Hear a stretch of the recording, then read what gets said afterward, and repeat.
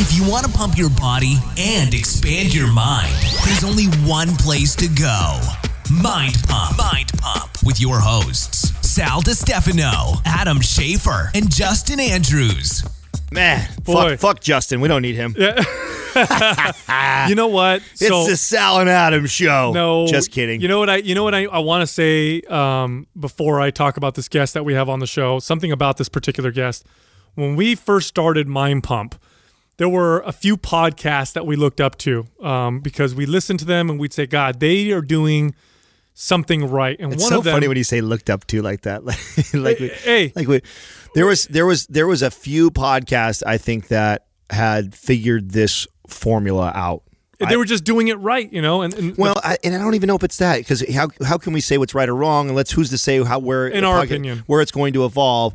What we recognize that they were doing something different than everybody else that was really working well, and that drew all of us to listening to. We're talking about The Fighter and the Kid, and this was a podcast that all of us listened to when we first started. We thought it was hilarious. We thought the chemistry between Brendan Schaub and Brian Callen was just incredible. And we talked about, oh man, we're starting this podcast, Mind Pump. Like, once it gets, to a certain point, it'd be so awesome to meet those guys or one of those guys, have them on our show. And here we are.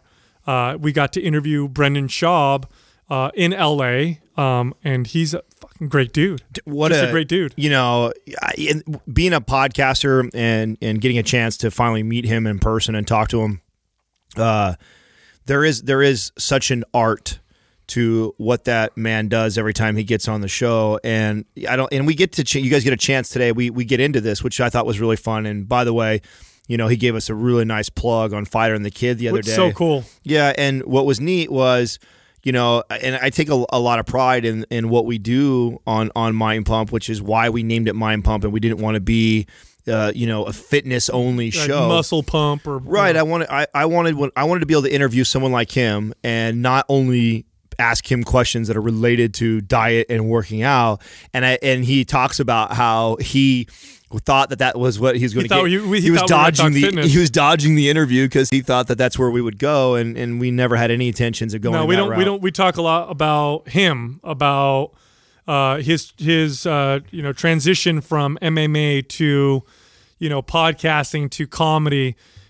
He is a great storyteller, so it's a very entertaining episode. It's really easy to listen to. Great storyteller. Easy to talk to. We had a lot of fun with him. So he co-hosts the podcast, The Fighter and the Kid, which is hilarious. We've mentioned it many times.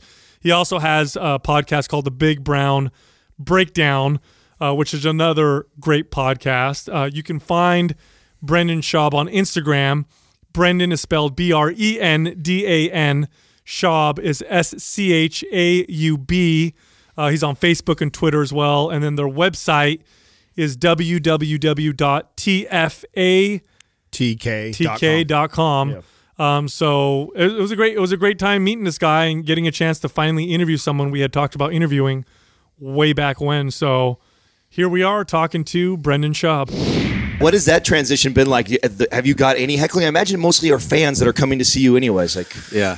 Not too much heckling. I had one heckler in Australia, and what was he saying?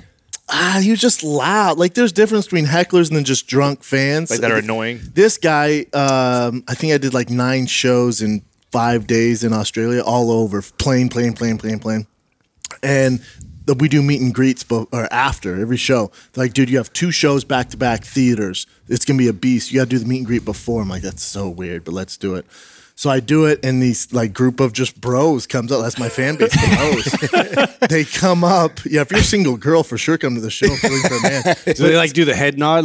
Dude, they come up, and they're hammered. These Australian dudes are hammered. I'm like, man, it is 6 o'clock, my man. I don't start till 8. Like, you guys need to chill, calm down. It's going to be a long night. Let's get some waters around here. We're doing it. Blah, blah. I'm like, all right.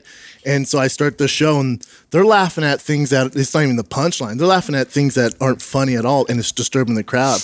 And then they start chanting things like from the show or something I've referenced before. I just go, gotta chill out, fellas. Let's chill out, man. They keep going, and then they start getting nasty. And I'm trying to power through it, and then finally I'm just like, I haven't had to deal with a lot of hecklers. Right. So I just stopped and was like, hold on. I went, fellas, Tony Hinchcliffe was there. He's a buddy of mine. You know, Tony's a small guy. Yeah. Tony was there like 2 months before, so they knew who he was. They went to a show, and they told me that in the meet and greet. I went, fellas, I'm not Tony Hinchcliffe. I'm not your normal comedian. If you don't shut the fuck up, I will come down there with this giant brown hand in front of everyone and slap the fuck out of the four of you and just pipe down the rest of the night. Dude, you know what? That's true. You have that. You can pull that card. No other comedian could pull that card. It's not good, though. It's not good. Shit. Well, the show was fine because they were laughing at them, but if I've gone that route, like I've had to do trial and error here, and if I brag, if I talk about my size or looks, it'll shut it puts people in the defense like, Jesus Christ. Oh, like you went too far. Yeah, they're like, it's like I look, and I'm not, I've never been a bully, but I look like the guy who bullied you in high school. Yeah. So that's not funny. So I have to knock down those walls. So how do you deal with that? You have to come in with like horrible posture. Like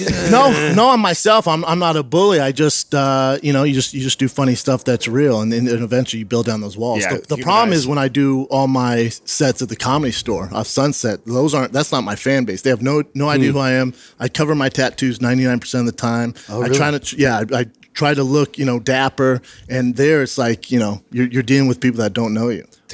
What's harder, fighting or trying to make people laugh? Completely different. You know what I'm saying? A little bit. Just like I'm always nervous before any show, but I'm never like before a fight. I was terrified for my life, But in stand up, listen, if you put the work in, you should not fuck up. Can I cuss on it? I try not to cuss. Please do. Though. I try not to, but with stand up, you should know. I'm getting my training in at the Comedy Store, so in fighting, I can say this in confidence. I outworked everyone I've ever fought. And as far as training camp, no one outworked me. There's no fucking way. You'd have to be a robot or on PEDs. Maybe they were, but no one outworked me. However, in that octagon, I can't control the other guy. I just can't, man. They happen to be really fucking good. Yeah. And sometimes I get punched in the face. In comedy, man, I've put the work in. If it doesn't work, it's on me usually. Or the crowd, At what point did you make that switch mentally that you realized, because you made it all the way, you're in the UFC, so it's not like you made it to the top, right? At what point did you make that switch and say, like, I'm over this is where I'm going? And was that a hard transition for you to let go of fighting? Scary. I should say scary. I know I reference scary a lot. I'm a scared person in general. But it was like this process where each fight, like the passion, the fire's not there, and that's when you get hurt. And it was the perfect storm, whether you believe in God or not. I'm not the most religious person, but whoever's up there, whatever the earth was just going, dude, get out of fighting. You can go do this for God's sakes. And I was like, no, I'm going to keep doing this. And the UFC was like, oh, you make a lot of money in sponsorships? Well, we're signing the Reebok deal. So what else you need us to do to get you over here, man? Right. Yeah. And then I lose my fight. In the locker room, I looked at my team. I told them, I said, this is the last one, man. And they're like, oh, come on. I'm like, I swear to God, this is it. This is it, man. I'm done after this. Like, all right, we've had a good camp. Just go out there, do your thing. And, I went out there, lost, and came back, and I was like, I'm at peace with this, man. I'm good. I don't want to do this anymore. I got this busted lip. It's not like I'm freaking 50 Cent over here paying the bills. It's just like, this isn't worth it to me, man. Well, there's something more for me. I knew it. There's just something more for me out there. Well, you're already doing Fighter and the Kid, right? You're already doing Fighter and the Kid at this point. I was doing Fighter and the Kid. Now, was it doing really well at this point? It was doing good. It was doing well. And because were you making more doing that at that point yet from fighting, or was it still fighting that was paying the bill? Again, this is whoever's upstairs, whoever's controlling this chaos we're living. I remember I got my check for getting punched in the face by Travis Brown. And that came in the mail, and then I got my check for doing the Fire and the Kid. And the Fire and Kid one was like $5,000 more. And wow. I was like, God damn it. All right. But then I had the infamous podcast with Joe Rogan where he was like, you're terrible at fighting. Let's never do that. Oh my God. And I was like, yeah, right on. Cool, man. And then, oh my God. Thanks, asshole. And then did that get you guys a lot closer though as friends? People don't realize how close Joe. I talk to Joe every day, every single day. I talked to him this morning, every day. Any big decision I have, I talk to him. Yeah, I guess it brought us closer. But Only the we're closest close people to can that. say that too. You know what I mean? When you know someone that well and they say to you, Still awkward, but Nobody wants to be told that. It's your craft, bro. true. It's your true. craft. It was more embarrassing than anything. But I was already done before that. But the competitor in me, when he did that, the athlete in me went, "Oh, let's prove him wrong. Let's do this." So I was like, "I'm gonna cut to 205 and fight just to prove Joe wrong." I got down to like 218, 217. I was cutting like crazy. I woke up one morning and looked in the mirror and went, "What the fuck are you doing, man? You don't want to do this." And I just stopped. Wow. Now, how much pushback did you get from like the UFC when you were making that transition? I gotta think they'd be a little butthurt over that. And I know you openly talk about the sponsorship, Reebok, and everything. Which on the we show. all appreciate. Yeah. Did you get any hate from UFC, or did they contact you about shit or try and quiet you down at all? The only hate I get, and all that, again, it was the perfect storm. So I used to have so much animosity towards Dana White and the UFC, and how I didn't become world champ, and I wasn't this GSP type of star, and I had the biggest chip on my shoulder, the biggest you could imagine. And I was doing the podcast, and I would spit fucking fire, man, for the fighters. That's how I for found myself. you. Yeah, and I would go crazy, and then you just grow up and you mature. And Dana White's not making decisions based off, and I hate to reference myself in third person here, but bear with me. He's not making decisions off Brendan Schaub's life. He's a company to run. Right. So I don't have any animosity towards him. Zero. Matter of fact, I should probably give him royalties, because I would still be fighting if they didn't sign these deals and things didn't end up going bad for me in the UFC. So I have zero animosity. I would help them out however they need help in any aspect. That being said, what do you think though about like the whole Reebok? Is it working out for them? Is it doing well, or are the fighters still having a hard time with it? Like, yeah, I do think that was a mistake. And again, it's not Reebok's fault. If you're Reebok, they got a great deal. They're going, this is a good deal. Yeah. They don't know the lay of the land. They're going, hold on, we can do all this for this much? Hell yeah, we're in, man. They didn't realize the roots of our sport and the backlash they would get, and it was, I think, and they're trying to figure it out. I have Reebok sweats on right now, and they're sending me gear, and they do make a lot of good stuff, but what made the UFC so unique was that individual kind of, the walkout gear and the walkout song. And now you want them to look like a team, but you got to pay them like a and team. an ugly ass uniform too. Yeah, they're rough, man. So what people don't realize, again, it's not Dana's fault or Reebok's fault. They're feeling this out. They don't know, man. Right. And they're living and learning, and they're getting better. Well, I get the feel I feel like Dana is trying to, rival the NFL. Like, I feel like he's trying to make that look where everyone's got these teams. Uniformity to everything, yeah. Again, and I agree, they're trying to go that professional route, which if that's what you want to do, you have to do that across all bases. You can't just go, we're going to look professional, but then we're going to pay him like this. We're going to look the part of the NFL, and then you don't see Roger Goodell going, oh, that guy fucking sucks. He's the worst of all time. You suck. He sucks. This guy sucks. Like, so if you It's want a little WWE there. Yeah, if you want to be the NFL, be the NFL. If you want to be WWE, be the WWE. But they're trying to teeter this line right now. And again, they sold the company for $4 billion. Dana's made his money. So right now they're just trying to figure out where they're Find their identity, They're right? trying to find it right now. now, when you first started podcasting, was it just natural for you?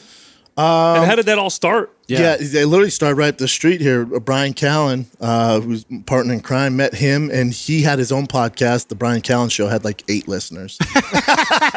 Shout out to you, Brian. Yeah, shout out to Brian for that shitty podcast where he'd read a book and then tell people what he thought about it. Super. He still has that podcast. It's awful. That's Anyways, he goes, oh, we hit off right away, and he goes, oh, come on my podcast. And I didn't even know what a podcast was, and I was like, all right, man.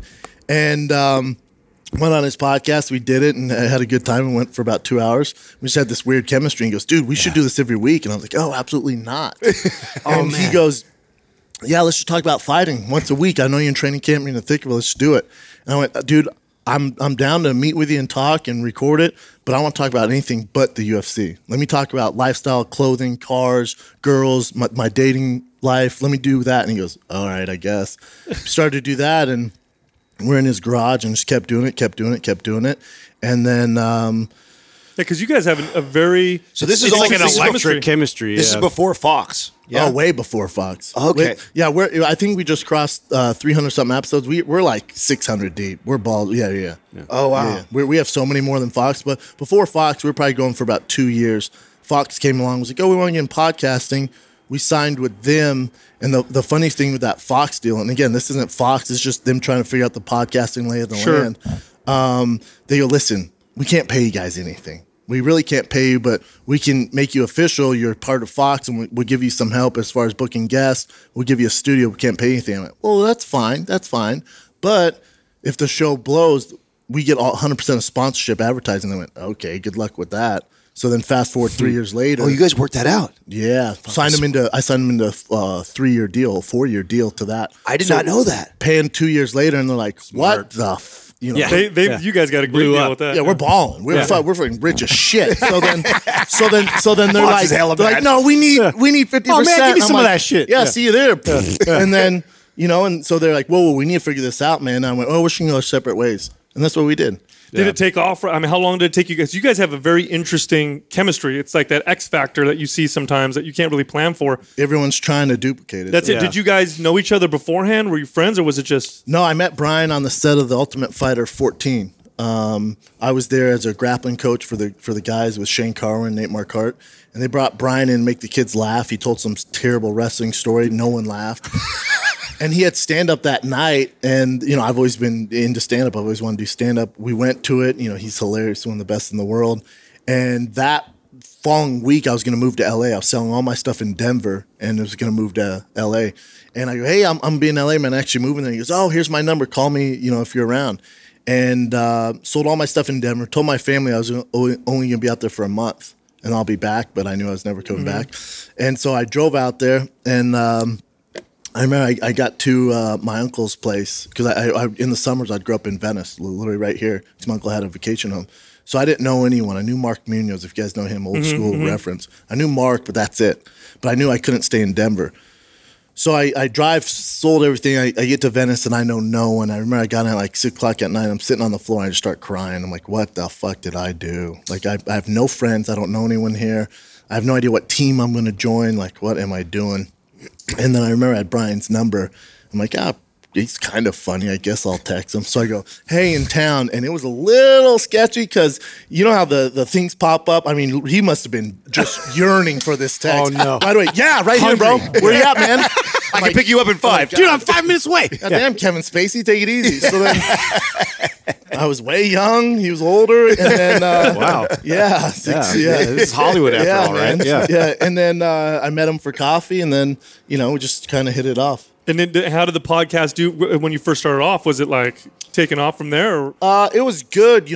I mean, between Brian and I's connections, as far as me in the fight world, him in the entertainment world, people just wanted to come on. And then we just had this chemistry. And what was weird is we found, even now, even to this very day, I could have 50 Cent, Conor McGregor, Brad Pitt, it doesn't matter. The show's numbers are the biggest when it's just Brian and I. Dude, we have the same. Yep. So your fans love you. Your That's show, the thing. your show is actually one of the shows that we looked up to when we first started. Is because we listened to a few podcasts. And, like you said, we're trying to be you. Yeah, no, your show was one of the ones that we listened to. We're like, this is the chemistry they have and the way that they deliver their entertainment is unique, and this is really good. And it was something that we kind of modeled after. There wasn't a lot of podcasts that were entertaining out there. I mean, we just kind of went for it, and we're like, "Fuck, let's figure this out." Sure, there is in the comedy section. I think that was what was unique about what you guys were doing is you were talking about UFC and actually comedy at the same time. Yeah. Like, nobody was doing that. And what you mean by we've modeled after that is we're a fitness podcast. Health and fitness is typically what we talk about, but we named it Mind Pump so it'd be broad, so we could branch out and go the directions. Yeah. But you guys are all friends. Well, we all weren't met not initially. Oh, wow. No, we all met Not right friends before the with this guy. podcast. Yeah, Wow. And, similar type of chemistry. We sit down and we just go.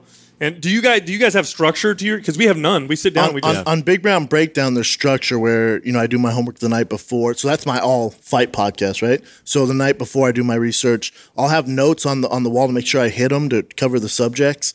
But the Fire and Kid, no. We might talk about Kevin Spacey for half an hour, or we might talk about lizards. We have no idea. Go ahead. People tripped out when that was the one thing about us was we tried to start planning for it, and then the chemistry would get fucked up. Yeah. So we'd have a guest, and we'd be like, "Oh, we'd take all these notes," and then it was awful. That's the old school way of doing things, because one of the reasons TV, when I say TV's dying, it's scripted shows are dying, talk shows are dying, because it's just not organic, it's not natural.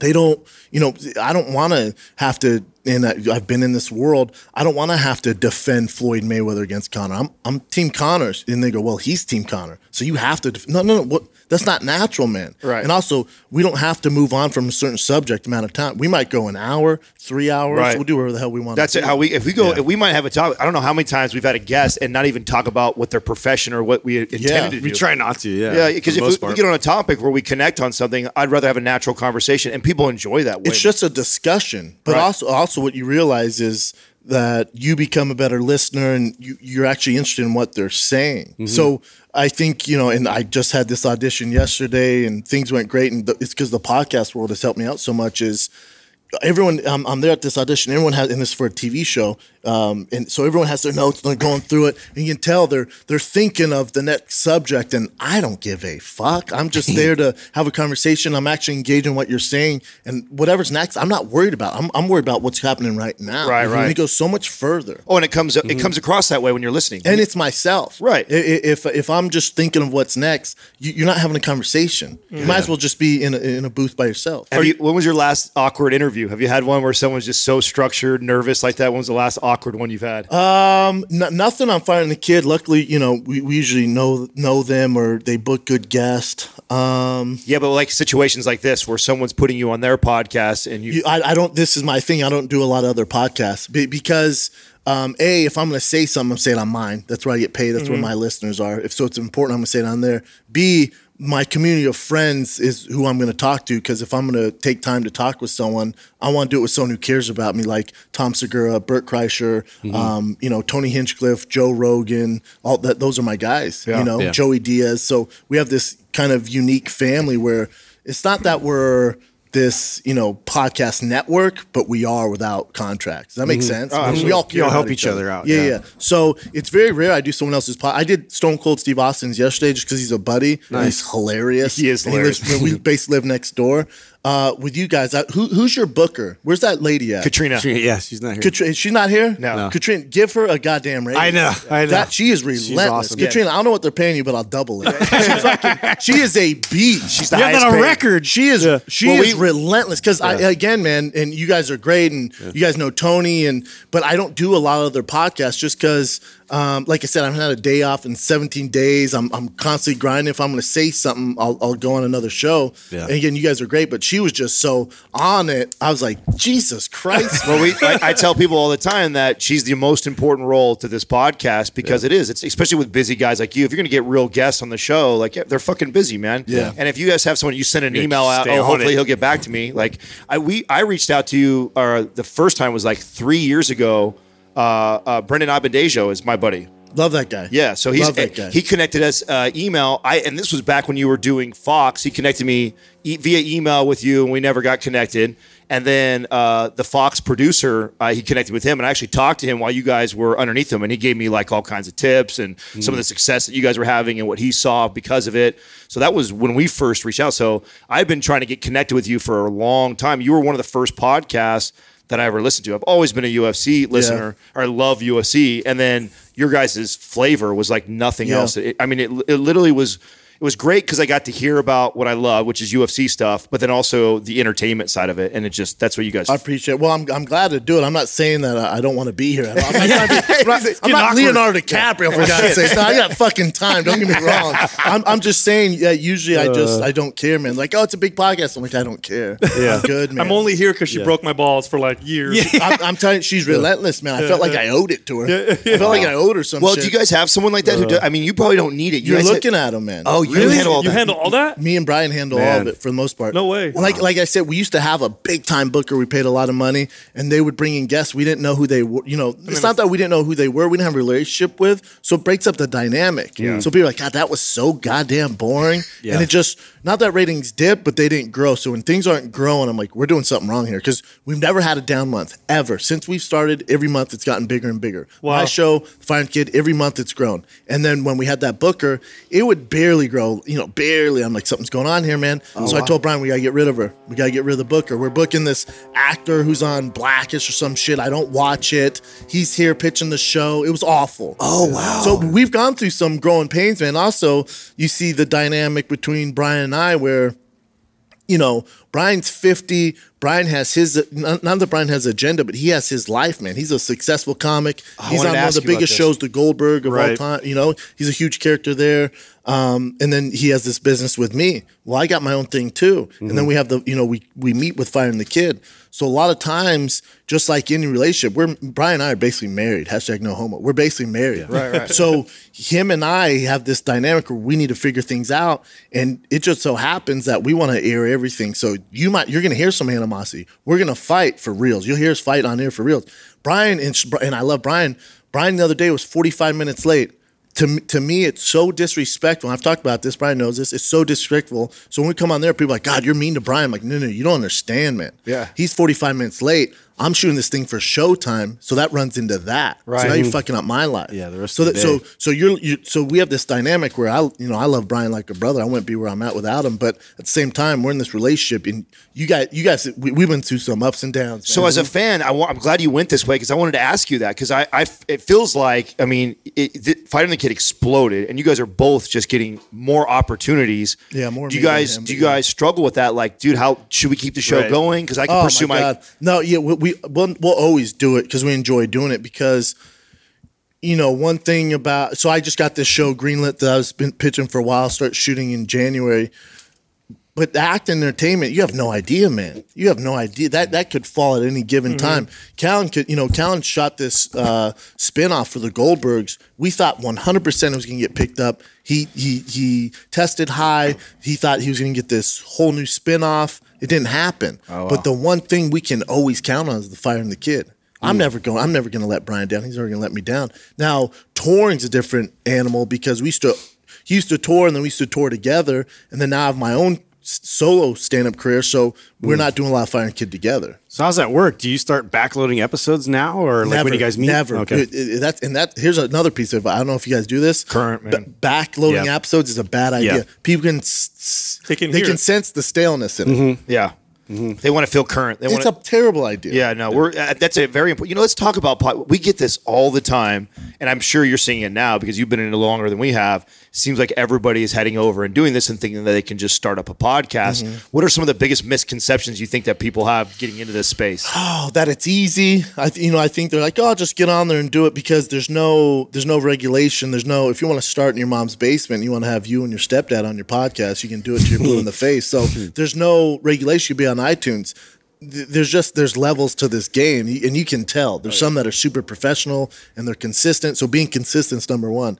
I have friends who are former fighters or current fighters go, I'm going to start a podcast. I go, cool, man. The one thing you have to do is make sure people can count on it coming out the exact same time every week. Mm-hmm. You might get busy, but in general, it has to come out. Let's say at Wednesday, it better fucking be there on Wednesday. Right. And they do it. Maybe it might be good for 2 weeks, and then I took two weeks off. Well, you're gone. You lost the crowd. Right. It's too competitive, man. Yeah. Imagine your favorite TV show. You're watching Stranger Things, and you get to episode 4, and like, what the fuck? Like, my bad, bro. Yeah, we'll get come you out next Friday. Next Friday. My bad. You're out. You're like, continued. Oh, it's too competitive. I'm out, man. Yeah. I'll go watch Narcos. You're screwed. It's the same thing with podcasts. No, so to me, as many people as we reached through our podcast, I think we just broke something like 15 million downloads a month or 16 million. So, and Big Brown Breakdown, I do once a week. I just broke around 5 million a month. So you're reaching a ton of people. So that show is no different than a show you see on HBO, on ESPN. Yeah. Matter of fact, you're reaching more people. Yeah. So and you're connected more to them. Yeah, people don't realize that. I'm in your ear for 6 hours a week, for God's sakes. Right. If you're going to watch First Take, come on, man. That's not right. You don't care about that. Right. But you need to take it as serious as if you're running a show on ESPN, HBO. That's how serious I take it. So when someone's late, if we have this intern, if she's late, she's not doing things. I fire them. This is no different than you working at Fox or HBO. Right. Don't take it for granted or look down upon it. Because for a while, people go, "Oh, everyone has a podcast; they can do it." Granted, they can, but that's like saying, "Oh, anyone can have a TV show." PBS, HBO. There's levels to this game, man. Right. You were saying your show's grown every month. Were there things that you guys did, or I was moments just gonna where ask you about saw milestones.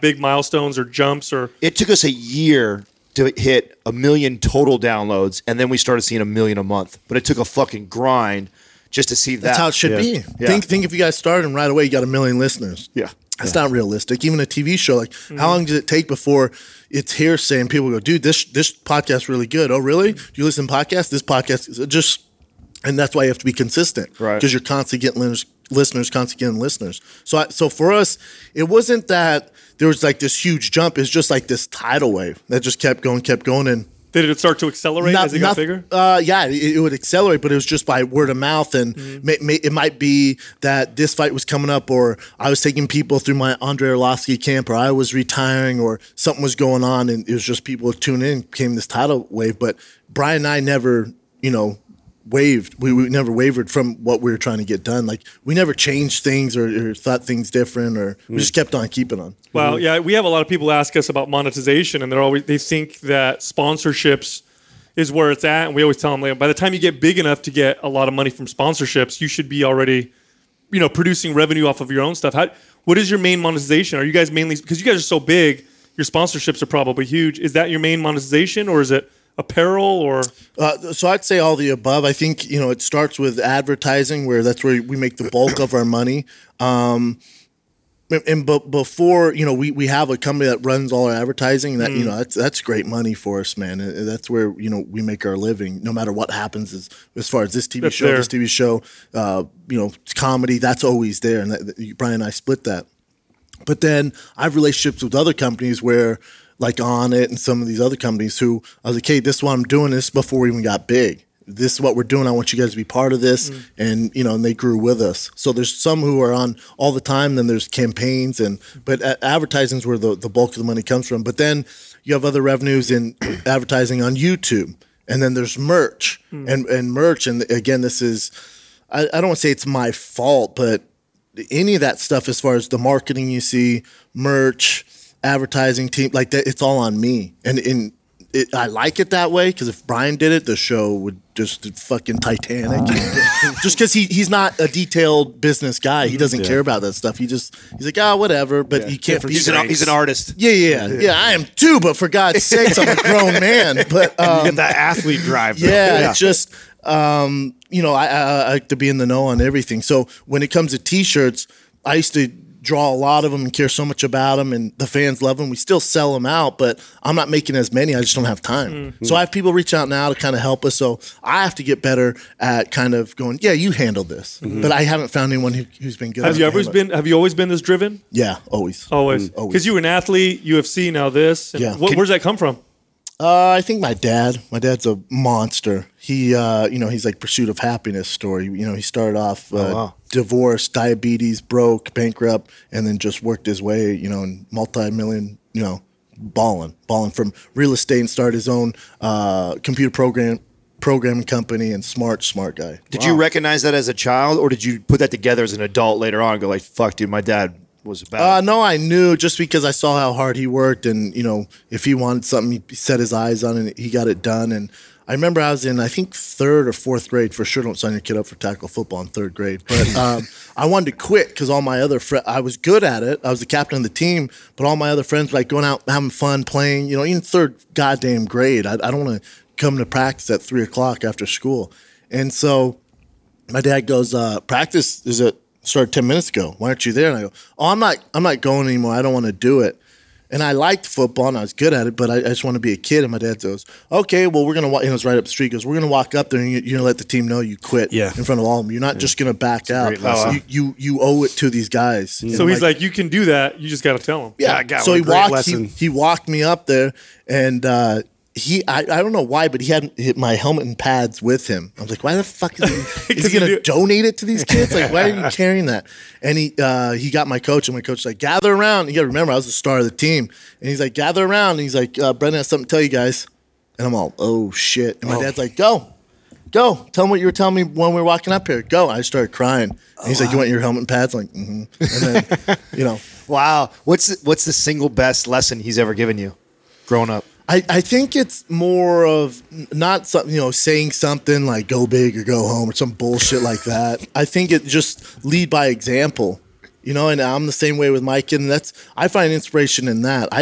I hate that motivational bullshit. Motivation is bullshit. I think if it helps people, I'm all about it. Wherever you get your motivation, whether it's religion or you listen to Tony Robbins, Tony Robbins is great, and then you have these disciples from him and stuff like that, but it's all bullshit, man. They're taking advantage of people's failures and their downfalls right now. They're going through tough times and trying to capitalize on that through money, investments, and all this other stuff. And they're putting out this inspirational shit. What's inspirational to me is someone who just puts their head down and goes to work. You know what I'm saying? Like, to me, what's inspirational, especially having a kid now, is a father of 3, who's a single parent. Are you shitting me? That motherfucker should get a trophy or something. Like, being a parent's a beast, or a mother of 4, single parent. Like, that's inspirational to me. But people put out, this inspirational quotes and all this, and does these seminars. Get the fuck out of my face with that stuff, man. Yeah. That's not motivational to me. No, it doesn't last. Shut up and go. Like, I'm trying to think. The last time I was motivated by something or someone who said something. You guys know Jocko? I think Jocko. So he's a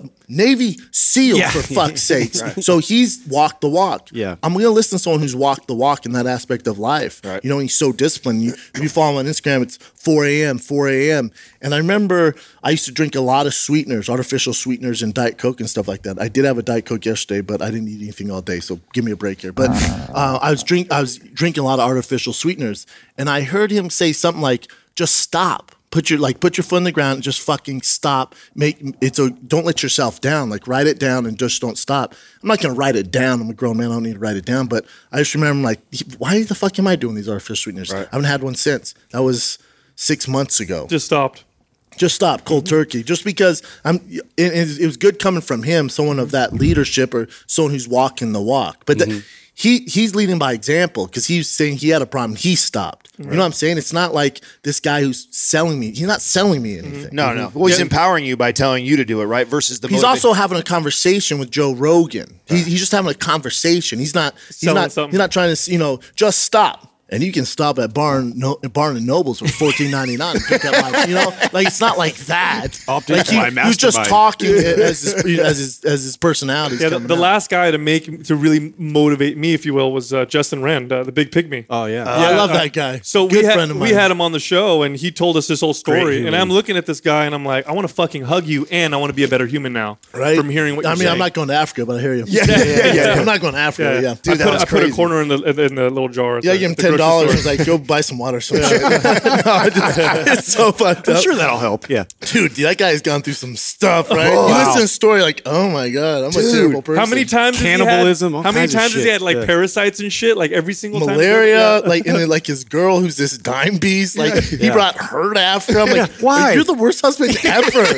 He's like, we slept in a hut, and she had a tarantula bite her ass. I'm like, all right, man, I feel like that's a bad idea. I donated to some of those wells, and it's like, I try to do my part. I'm not going to Africa. Right. I'm just not. It's not happening. I don't whatever I can do financially, but there's no plane. There's none of that. Yeah. How many guys do you still stay in touch with in the UFC? Do you have any guys that you like a lot and you guys hang out, or you not connect with them as much? I don't really hang out with any fighters. I just don't, man. All my friends are comics. Straight up comics. You don't come across, and this is not an insult in any way. You don't come across as a fighter. And what I mean by that is you look like one. You're a big dude, obviously, you got big ass hands and everything, but you don't come across as one. You have this kind of like, this nice energy vibe about you. Yeah. Not the mean mugging I appreciate thing. That, man. I do talk to fighters all the time. Like right before we sat down, I won't say his name. I got a text from a fighter about some marketing thing he wants to do. So they ask me a lot of advice, like mentoring and shit, right? Yeah, some advice. And listen, I'm not a manager. I'm not an agent, nor do I want to. But if they're friends, I help them out and tell them what I think. Maybe do this or ask for this, because I do have friends who represent some of the biggest names in business, and I know what their contracts are. But I don't really hang out with a lot of fighters. I just don't, man. We don't have a lot to relate to. I'm in such a different lane now. It's not that I look down on them or anything like that. They're just different. They're phenomenal, but it's just, it's different. Like we're just in different lanes. Who's helped you with your stand-up comedy? Like who's been mentoring you through that? Was it mainly Brian? For sure, I would never not say Brian Count for sure, because I forget. I think I was getting ready for Mitrione. And I was in boxing. We're in the gym you guys saw me at. I was wrapping my hands, getting ready to spar just this monster. This guy walks in, and I just started talking about how miserable my job is, like just trying to make people laugh. Yeah. And I was just talking about his size and his dick and what's going to happen and all this stuff. And Brian's the dying go-to dick laughing. joke. Yeah. Yes, Brian's dying laughing. He goes, "You know you're going to do stand-up eventually, right?" And I'm like, "Get the fuck out of here." Oh, wow, he called This it. is probably 5 years He ago. called it, wow. Yeah, he goes, "You know you're going to do stand-up." I'm like, "You're crazy." And then... Brian, the Firing Kids started getting kind of successful. And he goes, "Dude, we should do a live show." And I went, "Have you ever listened to a live podcast? They're awful." And he goes, No. We're not those guys. We're going to do a performance. I'm like, "What do you mean?" And I'm all about performance. I'm like, "What do you mean?" He goes, "We're going to do a show." And he goes, "This is what we should do." So I went and sat and watched some of these live podcasts. I won't say their names. Good, huge shows, but they're live podcasts. I went, "This is awful. We can't do this." Brian goes, "No, bro. We're going to do it like this." And so he goes, "What I want to do is I want to shock people. You're going to come out first by yourself, and you're a really good storyteller. And I want you just to do 10 minutes of a story. The funny story you think, whatever it is that day, I want you to come out and just do 10 minutes of it." You start sweating immediately. Not really. I was like, "I can tell You're like, stories "No all problem." day." Yeah, I was really? like, I was like, "I'll Wow. tell stories all goddamn day, no problem."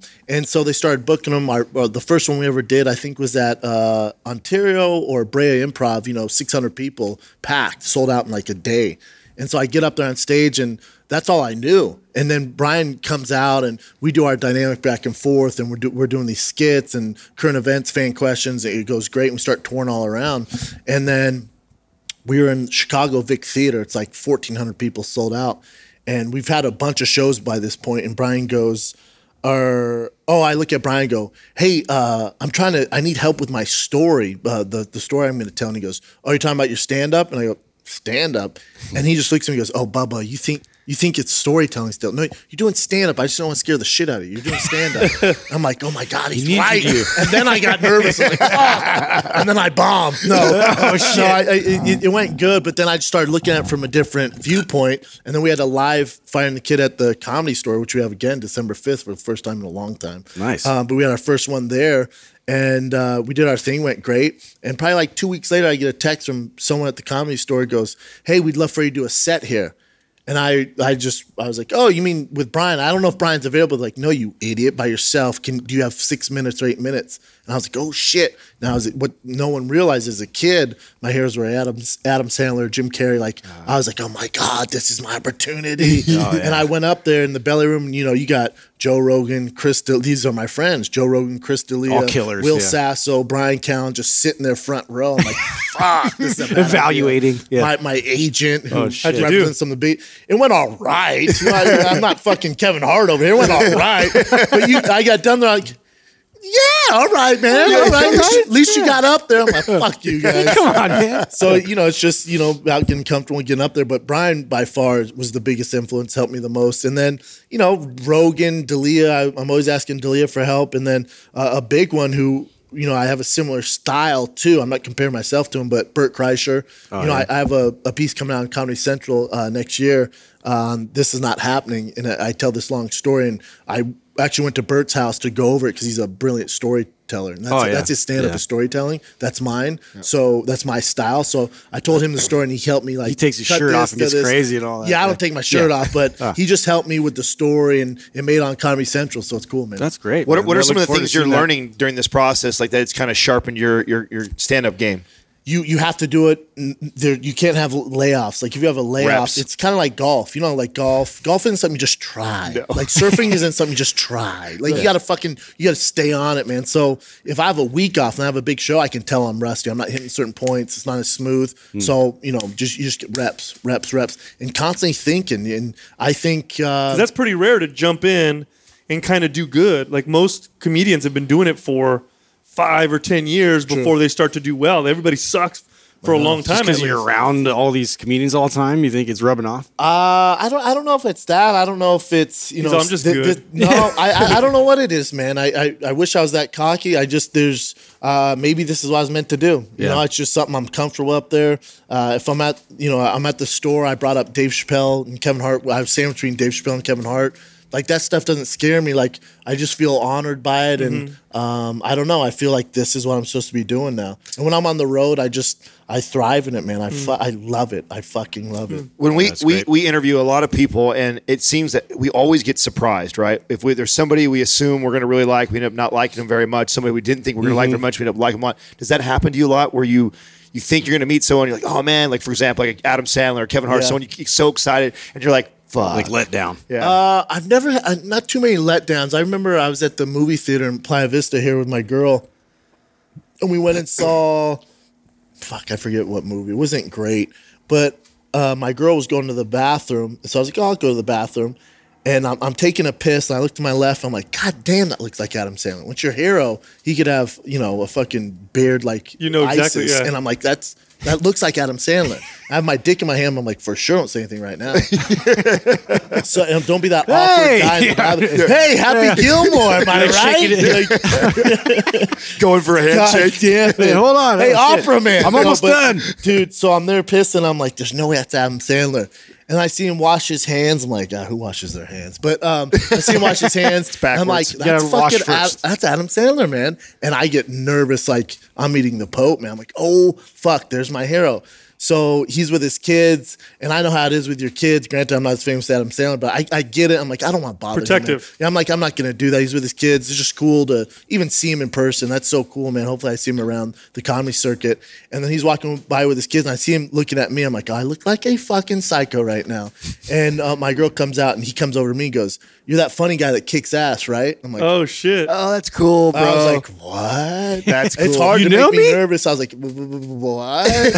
He was the nicest guy ever. Oh, that's I cool. know. It was so cool. It's man. even cooler that he came over and said something to you too. That'd have been a cool moment. There's been those crazy moments where when I first started getting to stand up, I read Judd Apatow's book, Sick in the Head. Where if you're interested in stand up or comedy or just the way comics' minds work, Sick in the Head's just the best goddamn book I can recommend. It's so good. There's not that many good ones, but Judd Apatow, since he was like 13, has been interviewing comics before they got big, talking about their journey. He has Seinfeld. He sits down with Seinfeld when I think Seinfeld's like 24, right when he moves to LA, and he's this cocky dude, and he's this young kid, Judd Apatow. He's interviewing him. Jim Carrey, you name it. Roseanne Barr, she got big. Oh, wow. But it's brilliant. So I read his book, and that's what helped me deal with stand-up and writing, the whole process.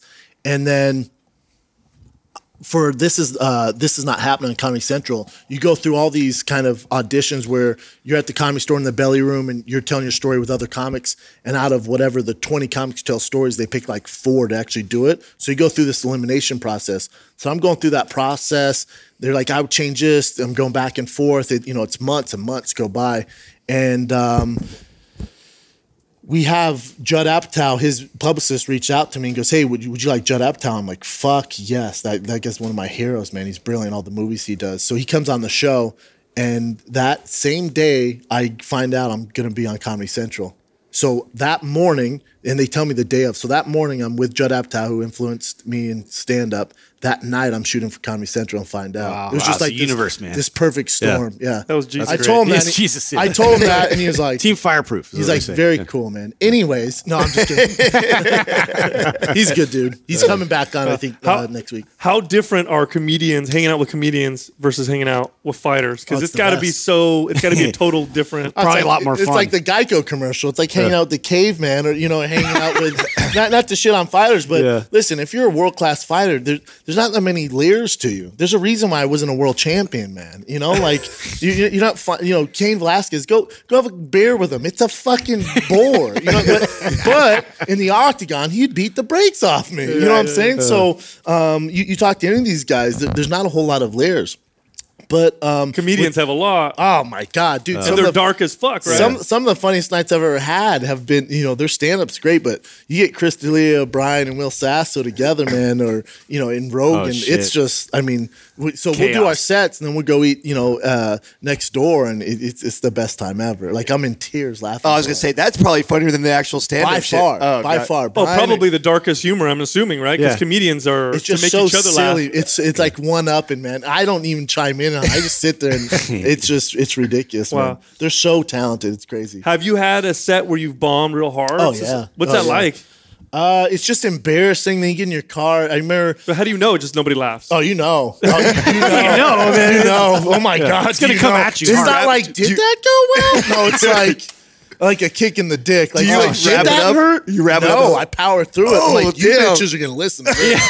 I had a set at the Laugh Nobody's Factory, leaving. and it was like Armenian night. It was a Tuesday night at like 11 o'clock at night, and I'm just looking for reps. It's like a year ago, probably a year and a half ago.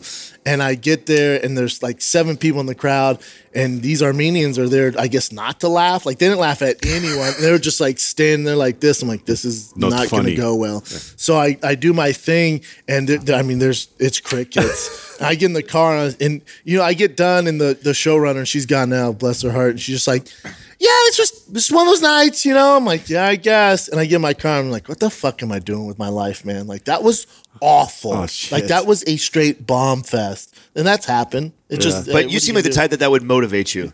it motivated where I'm like, the next day I went back over my material. And I'm like, we can't have this happening. Right, I man. figure you're like a fighter. Like Yeah, it's like like this losing, right? You get your ass kicked. No one wants to get lose. Watch but the game It's not like film. you quit Yeah. fighting after No, that. hell no. You just don't want to feel that again. It was the worst. I'm lucky because I haven't had a lot of those situations, but I've had a few. And it's weird because a lot of comics, I've talked to Dalia about this. I've talked to Callan and some other guys, when you go to open mics and you're at a bar, you're at a Baskin Robbins or Red Robin or some shit, and they're not there for comedy, but they're not even listening and engaging. And like, a lot of people like to come up through that way. And Brian's like, I don't think that's the best route, especially for a guy like you. I just don't think that's meant for you. I think what you're doing is exactly how your path's supposed to be. Wow. Do you feel like right now you're living your dream, or do you still even feel like you're chasing your dream?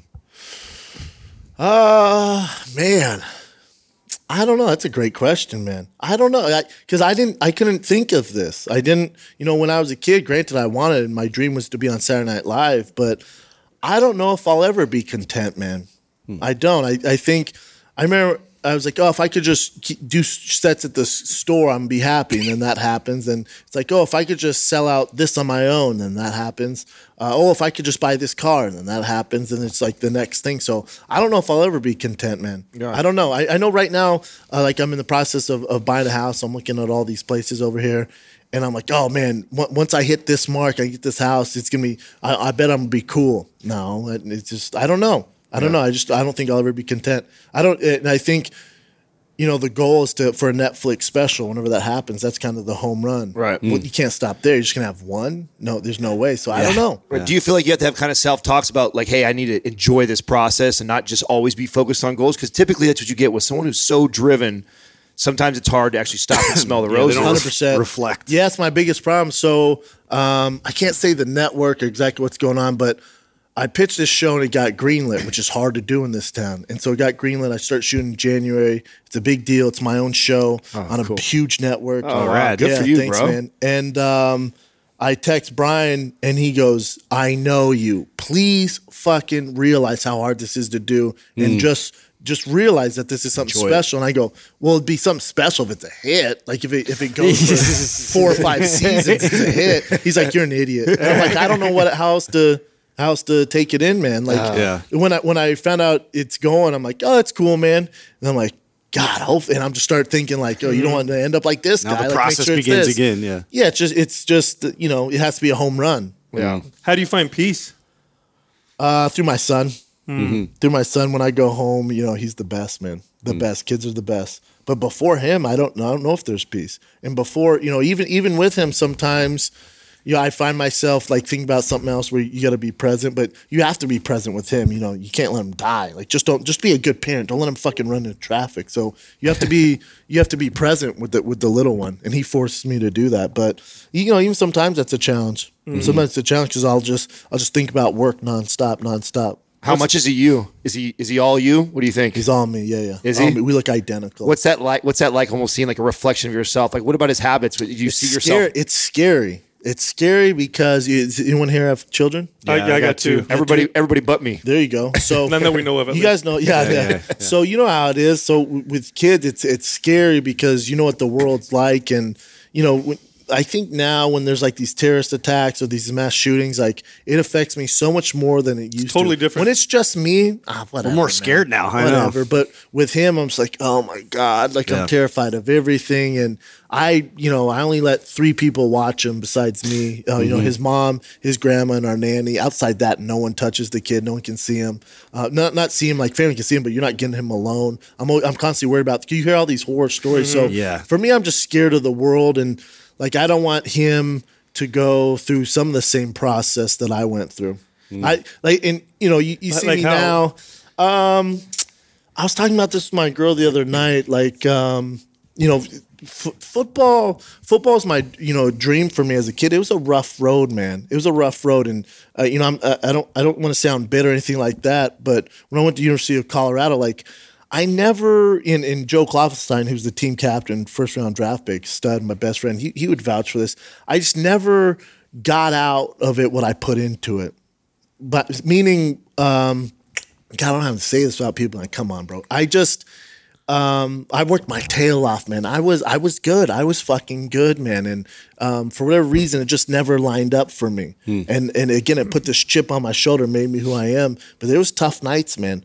It was tough nights when we were in Nike school, and Nike would send, and people are going to be rolling their eyes at this, but for a guy like me who's sensitive, it was a big deal. It made me feel almost like less than or like a second-class citizen. When Nike would send this special gear, and they'd have 20 pairs of these shoes or 20 pairs of this jacket, and they'd give it to 20 guys around me, and I wouldn't get one because for whatever reason I wasn't good enough to them or something like that. Well, when you're constantly seeing that, and as a kid, I got on the basketball team. We got new jerseys, and they gave everyone new jerseys but me. Those put these chips on your shoulder, and you feel lesser than.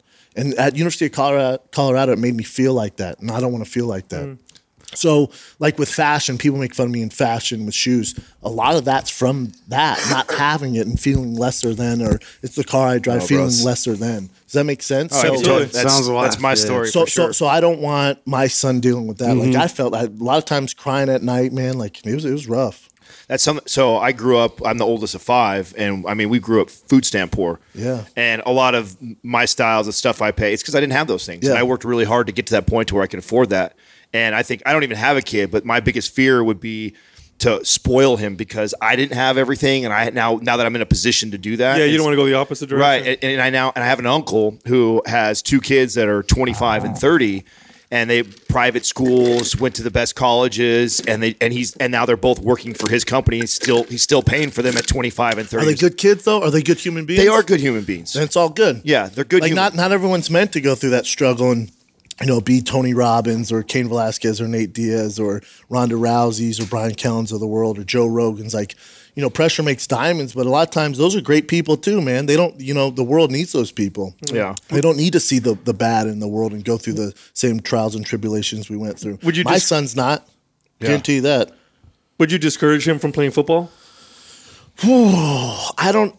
Well, the information on football is so much different now. It's different, but it's different. But at the same time, is it? Does it change anything? Like it's football. It's always for been God's there. sakes. That's like being upset Michael Phelps gets wet in the pool. Like, of course, you know what I'm saying? Like, of course you're going to get wet. So in football, what you're talking about, these giant behemoths running each other is not healthy. Yeah, like that's no not shit. Cause any harm. I didn't need. We knew that 50 years ago. Yeah, I don't need Dr. Anderson to tell me how bad it is for your brain. We kind of knew it. Like everyone's like, what? Like, come on. Yeah. So with my son.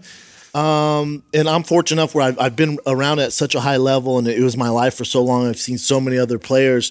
If he has a gift, I'm going to let him run with it. Sure. Right. If you're just fucking average Joe Blow, let's find something else to do, my man. This ain't for you.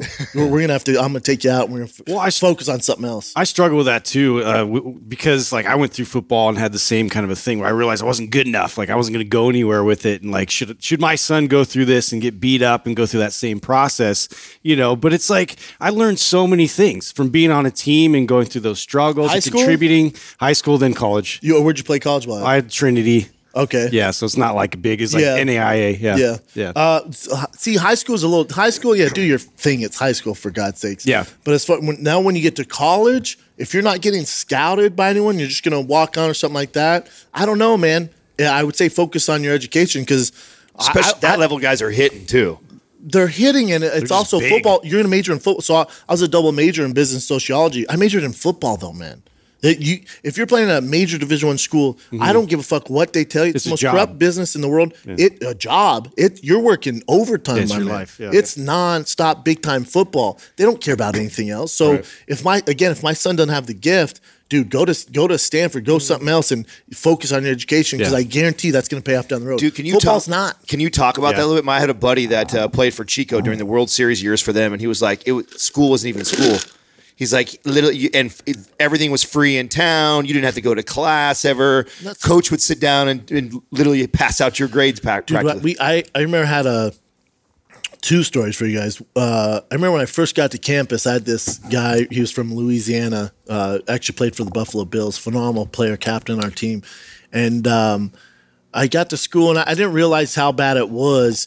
And, he got in for, who knows how. And we're going over something. He goes, "Hey, Schaub, how do you spell chair?" I went, "Yeah, can you imagine?"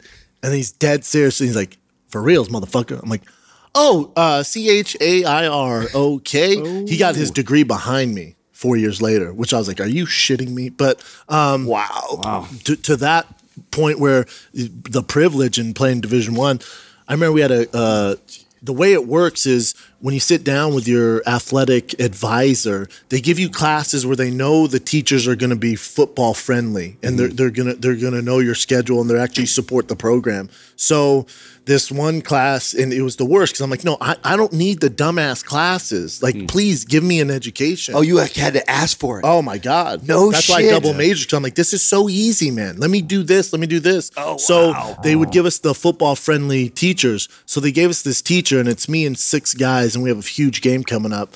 And he gives out the test. And then he goes, "Oh, you guys go into this room," and all the students do it. So we go into this one room. It's me and 6 other guys, all football players, and all of them are studs. And he just puts down one test and goes, "You guys just talk about it amongst yourself. I'll take one test." And well, these guys, didn't do their homework in the least bit, so they're all staring at me.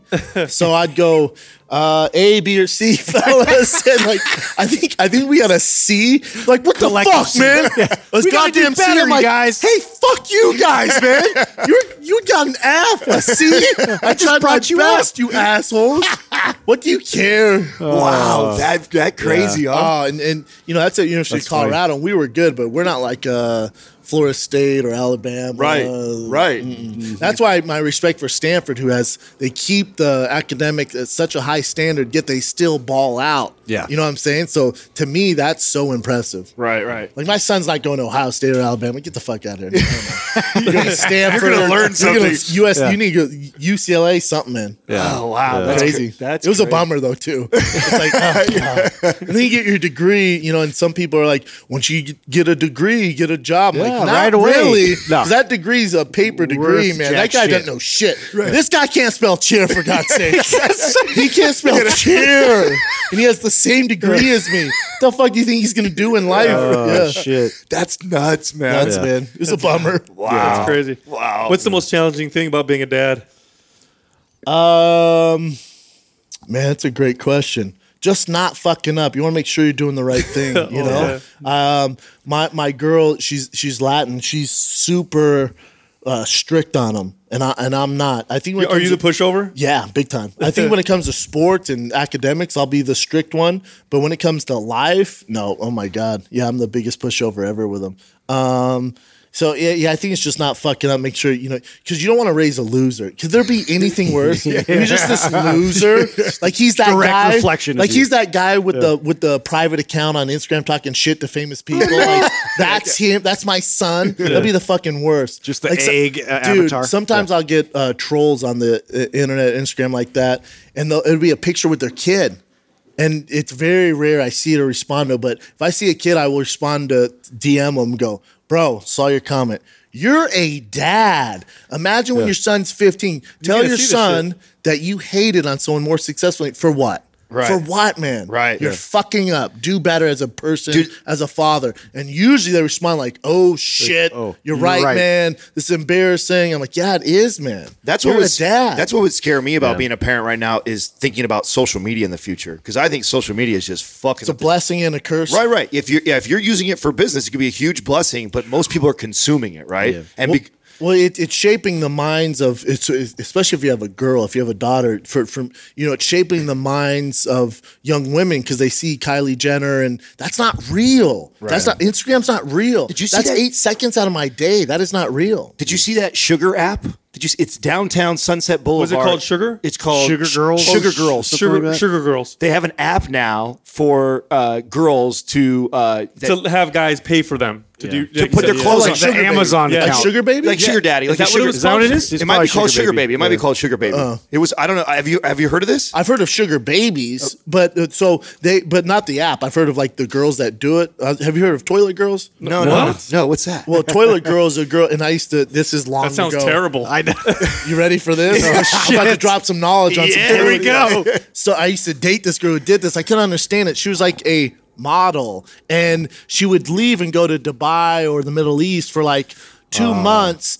And then come back and just be fucking loaded, gold Rolexes, like chains and stuff. And she goes, "Oh, I sell this app over there. It's only available over there." I'm like, "That makes sense, yeah, no doubt." And then I found out a friend of her friends like, "No, she's a toilet girl." I'm like, well, "What the fuck's that?" And she goes, "Well, these guys with this oil money, these Middle Eastern dudes, have so much money. They pay these American like Instagram famous models to fly over there, and they just treat them like complete shit. Piss on them, fuck them. What? All the homies ride a train on them, Wow. but they pay him Big time. really handsomely. Like I'd be a toilet boy maybe, but they hook these girls up, man. And then and they give them whatever $100,000, and then they go back. So I've heard of this, but I've never met somebody who's actually met a girl who actually. Yeah, it does bummed me out. I was like, fuck, that's not your yacht. Like it was just her on the yacht. I'm like, where do you even get something like that? Little did I know that there's a bunch of fucking Saudi guys with oil money underneath just Taking a with their shit. dicks out. You know? Wow. Yeah, toilet girls, look it up. Popular here. I don't think so. I mean, the escort service here is popular. So then, what's Sugar Babies? What is Sugar Babies? Sugar Babies is a girl who's younger who has an older guy that takes care takes of care her. of her. But it's not that they're in a relationship. He just pays her bills, probably puts her up in a place, gives her a car. But you're paying handsomely with that mouth and ass. Yeah, doing that. You know what I'm saying? My old partner. So I started up 2 of the first medical marijuana clubs in the Bay Area. Tight move. Right. That was like 6 years ago. One of the first ones to do that. And our partners in it. This guy had big money from overseas, and he was in recycling metal. And he used to have he was married, 4 kids, but he had 7 girlfriends, apartments, car, and then he had a fucking huge bouncer. Dude used to play. This guy Rodney used to play in the NFL, and he was 285, jacked, and he was 40-something years old, but just a fucking gorilla, dude. And he would, and he was the nicest dude ever.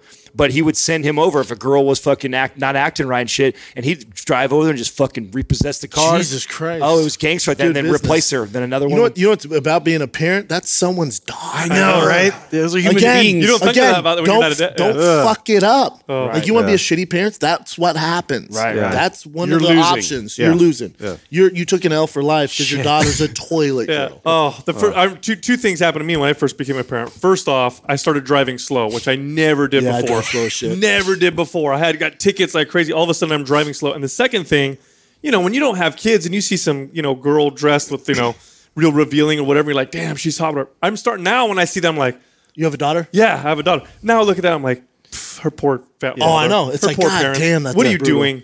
doing? Why are you dressed like The other that? thing makeup is, on the too other thing early. is you do pros and cons. Like this company sent me a slingshot, so it's 2 wheels in front, 1 wheel on the back, and I was scooting all over town in that thing. It was so much fun, and I got on the PCH, and I'm like, God, it's not that safe, is it? Like this car almost came out. I'm like, there's no airbags, there's nothing. And then I was having fun with it. They would come get it 2 days later. I was thinking about buying it because I was having so much fun with it. And I hit it into 4th gear and it spun out. and I'm sitting on PCH staring at the cars coming at me. And luckily, I'm like this. I'm like, no. I'm like thinking about ditching and running. It was a terrible idea. It was like a scene out of Mission Impossible 7 where the fuck they're on.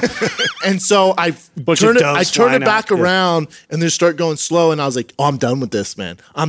All the shit I've been through. Can you imagine? Like, my son Tiger, like dad was in the NFL, college football, UFC, comedy worldwide. Oh, how he died. I'm one of those slingshot things. It's just a bummer. Like that's how it finally got him. Like a fucking slingshot on the PCH. Yeah, he spun around, ran over him. Like it's a bummer. It's like what's his face getting killed by the stingray, right? Doing it. Man, out of all the dangerous shit, son of a bitch. And it was just like for him, that was just like, oh, check out this stingray. Oh, fuck! Like game over. Yeah. He's dealt with so much dangerous shit. That was me. The slingshot, and I was like, come get it right now. I don't want it, man. Don't put that around. It definitely changes you. What do you think? When we started podcasting, we talk about this all the time. That the 3 years we've been doing this, I've grown more in the 3 years, getting a chance to talk to so many great people and brilliant minds. Have you noticed a lot of growth in yourself being able to do the same thing, like interviewing all these 100%. Yeah, I think it just makes me a better person. I think just talking to people and getting their process, and you realize that successful people, or these people, whether they're celebrities or successful athletes or whatever the hell they're doing, or huge producers in Judd Apatow or comics, everyone's the same. Everyone's going through the same struggle. Everyone has the exact same problems. Everyone has the same stress. Do talk about that, because this is something I try to tell people all the time, because we fantasize about being these people that are up making millions of dollars. And what I've found that more often than not, they're some of the most fucked up people with the deepest, darkest secrets and issues. Yeah, I got to be honest, though. The richest people I know are the most depressed people I know. Got to be honest. The richest guy I know is super depressed. Crazy. It's I don't know what it is, but they all have the same problems, man. Beyonce and Jay-Z have problems just like anyone else, or Drake, or any of these people. So that's why you got to be careful, looking up to your heroes. When they say don't meet your heroes, I find that to be true, but also when you meet them, it also humanizes them, where you're like, oh, they're just the same. They're the exact fucking same, man. Right. There's no different. They just made this choice, or they did this, in comedy or whatever, even in fighting, in sports, you can tell why someone's successful, why they're at where that. You look at Joe Rogan and his work ethic and how relentless he is, and I see how good of a father he is. Like, after I get done with a tour, I'm exhausted, man. And I remember Rogan got done with this tour, and I call him to ask him how it went, and he goes, "I'm good, man. I just landed. I've been up all night, with my tour. I'm taking my kids to Disneyland." I'm like, "What the fuck?" Wow. And so he got right off the plane, away. took his kids, went to Disneyland, was there the whole day, did a podcast later that night. He's just. You look at his work; it's not a mistake. Yeah. Joe Rogan's not a Richard Pryor. He's so talented where you just fly by the code. His work ethic is insane, man. And people go, "Oh, I could do that." I don't know if you could. Right. I also the reason why he's so successful. I don't know if you would be willing to sacrifice what he sacrificed. I don't know if you're willing to get up like he gets up, or do the research at night like he does, or be at the Comedy Store every single night like he is, or in Chris D'Elia, everyone goes, "Oh, he's goofy." Yeah, Chris is goofy. Chris is super goofy. Chris is also the most disciplined person I know. Out of any athlete I know, Chris is more disciplined than any athlete I know. Chris doesn't drink, doesn't eat fast food, has never done a drug in his life. He does stand up every night, 7 days a week, three times a night. What? No way. Every night. God. Every night. So, Damn. So what do you want to do? You think that's because he's goofy selling out? No. That material he comes Working up at with his craft. That material he comes up with an Instagram, and he has a podcast and his Sharpening. merchandise. It's not by accident. There's no accidents. Accidents are people like Paris Hilton who have one reality show, or Jersey Shore. That's an accident. That's not talent. Or the Kardashians. That's different. But these people who have these talents in their work ethic, I just find it mind blowing. I also think, like in fitness, we've been in fitness for a long time, and people always come to us and said, "I want to lose weight," or "I want to," and you ask them why, and ultimately they'll tell you it's because they want to be happy. But really, the source of happiness is not the goal; it's the path. Yes. It's the journey. It's the process. Yes. And so what it seems to be evident to me when I meet people like this is, it's not so much that they're driven because they want to reach a particular goal. They're driven because they're also enjoying the process. Yes. They love the process. And that seems to be the secret. And you talked about the depressed, super rich, wealthy person. there's people in Well, otherwise you identify with it. You identify so much with the success that if it goes away or the money fades or changes, the process, you can always have the process. We interviewed this kid yesterday, right? 2 point something or 4 million followers on Instagram, and he's 28 years old like that. And this kid, anxiety, just broke down crying in the middle of the podcast. What's he do? So Bradley Martin, you know who that is?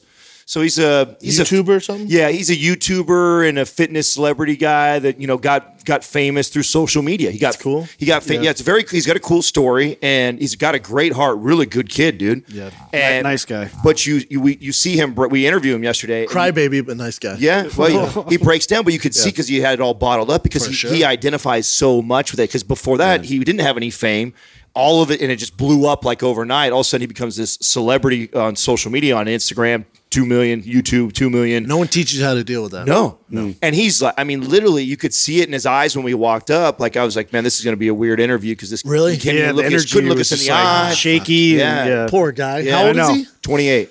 Well, not young, but he'll figure it out. No, you could tell that was what happened. So we started talking to him, and it ended up being a great interview afterwards. But you could just see this poor guy has attached himself so much to that. He's just trying to navigate through it. He'll probably come out the other side all right. Yeah. No, he's killing it. I mean, that's a beast. Yeah, no, he's killing it right now with everything he's doing. You could but he's struggling with that. And I think there's a difference between killing it career-wise and then killing it in life, isn't there? Oh, fucking A. There's like a for pure him, difference. it doesn't sound like he's killing it as far as his personal life and with himself. Like, I don't give a fuck if you have 30 million followers, you have a good podcast. Like, a lot of times people aren't content with their life. Bro, most people that are at that level that we meet, I feel like are very lonely. Yeah. And all these other people that are looking up, thinking like, oh, I just want to be them, or I just want to meet them. Like, do you have no idea how lonely these motherfuckers are? Yeah, I think it just depends. I don't know this guy. I don't know what it took for him to get there. But what does it take for someone like you to break your circle? Like, when you meet people, because I'm sure everybody wants a piece of you. Everybody wants to talk to you at this point in your career and stuff. Wants to hang out, wants to talk to you, wants to be your friend.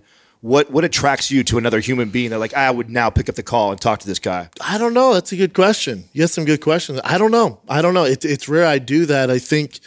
I meet so many people. I can usually tell people with good intentions, stuff like that. But if I'm home, if I'm in LA, I'm a homebody, man. I'm really not out. I have my store at the comedy, or my set at the comedy store. I'll do that and I go home. I'm not a big social guy outside of this. I think because my work is my social life. Like this, to me, like I don't need to go out and have beers tonight or go out and get hammered. Right, we just chopped it up for 2 hours. I'm all set, man. We just did it. Good. So I check those boxes off with my work, which most people don't. Right. So I'm good. There's no happy hour. What the fuck with the happy hour? No, we're good. This is my happy hour, man. That's awesome. Looking ahead, what's in your future? What's your ultimate dream? Netflix special would be the home run, but I still won't be happy or content. And then, this show that I'm gonna start doing in January. Hopefully that's a hit and that goes well. Can you talk about it at all, or is that still something we got? I won't tell anyone. Yeah. Just my millions of listeners. It's something where people are gonna be like, "What? That's out of left field." Yeah. A show that I'm waiting to find out if I got will be out of left field, where people are like, "Damn, I can't believe he's doing that." This one's like, "Oh, that makes sense." Okay. So I can tell you that. I pitched the show, something I was thinking of. It's something I'm kind of already currently doing just based on TV now. So okay, yeah, man, great. That's fucking what do you think about? I know you're the business mind and fighting the kid. What do you think about like Netflix and the evolution of business? I find it very. Love it. I think it's very Isn't it fascinating. I love it. I find it fascinating. I think it's right up our alley. And I think, when I was in Australia, I was talking to the promoter there, and he goes, the dynamics of entertainment's just changing because there's bigger name guys than you, but they're older. So when they come out to Australia, I have to buy billboards, I have to do radio spots. He has to do on media tours, and it costs me a lot of money. A guy like you who understands social media and has a digital presence, he goes, you know how much money I spent for you to sell out all these theaters? I go, how much? He goes, it's zero. Like nothing. Yeah. You did it yourself on your podcast. Yeah, you got the tribe already established. So he goes, the podcasters, the YouTubers, people, these young comics who understand social media make so much more money than these older huge names because they don't get it. Do you think it's going to change this town? I was going to say Hollywood. Let's talk about that. Less people are going to be getting, jacked off on now that that's out there. But I think, Well, I can't be happier. I hear these stories and I'm like, fuck you guys, Dude, man. This And guy's I driving love, around. He's like, pedophile. I was like, oh my God. I love seeing like this new breed of, people coming out through YouTube and Netflix and, kind of self-promoting, building themselves up, because it used to be like this good old boys club. Like you couldn't get your voice out. You couldn't do anything unless you went through. Which I love. Yeah, me well, too. For a guy like me, especially at Fox, and I might dispute with them. I'm like, this ain't 1997. You're not going to shut me down. What the fuck? What do you mean you're going to shut me down? I'm going to do my own shit. I'm bringing my entire tribe with me. We're just going over here, man. There's not 7 channels. You're not CBS and I'm on PBS now. I'm Dude, fucking out. Tell man. me what that conversation was like. That had to feel fucking good to know that walking in. So remember though, when I make these decisions, I don't consult with Brian. I just do it. I'm like, hey, we're fired from Fox. All right, man. I'll talk to you later. Click. I go off what I think's right and what my instinct is, and I always bank on myself and Brian, and we always have. We got to this point, through the contract where I didn't want your money. Just let me do my thing, and I reap the benefits from it. Okay, do that. Then it gets big, and then at the time, I just didn't like the way this guy who's gone now, Jamie Horowitz, who he might be a good guy, but just the way he would talk down to me, I'm like, oh, this isn't going to work, man. You think you're better than me? I actually have some good ideas about a TV show, which just got greenlit. I actually have some good ideas about a TV show. You're talking to me like I'm some dumbass. You don't realize my worth, or I respect you, respect me. So when they were talking to me like that, I was like, oh, fuck you, I'm out, man. And I just went off my instinct. We're gonna be fine. We're gonna land on our feet. We've always bet on ourselves. And so I called Brian and told him. He's just like, oh my man. I'm like, bro, just trust me. And he goes, well, so we don't have a studio? I'm like, now here's the thing. Not exactly. We're building it right now. You remember all that shit we had in our old studio? We can't get in there. And if you go in there, you're going to get arrested. That's a true story. And if you even attempt to go in there, they're going to arrest you. Let me deal with this. Now. Yeah. And I went, well, just let me deal with it. You just show up. And he's like, all right, man. And he's like, I think we should issue an apology. I'm like, you don't do shit. Let me deal with this. So I built this a studio in like a week right across the street from Fox Sports. Perfect. Bigger, nicer, faster, stronger studio. And, here we are. Fuck, It worked out, man. gangster. Again, I have no love animosity towards Fox.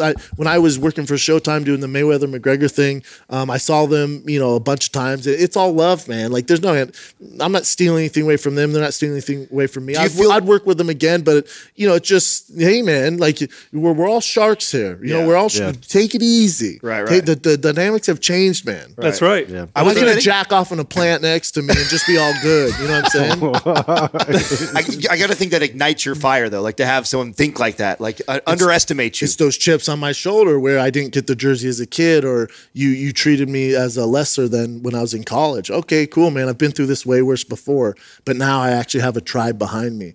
So again, you're not going to shut me up. You can say this and do this. That's fine. This isn't your cup of tea.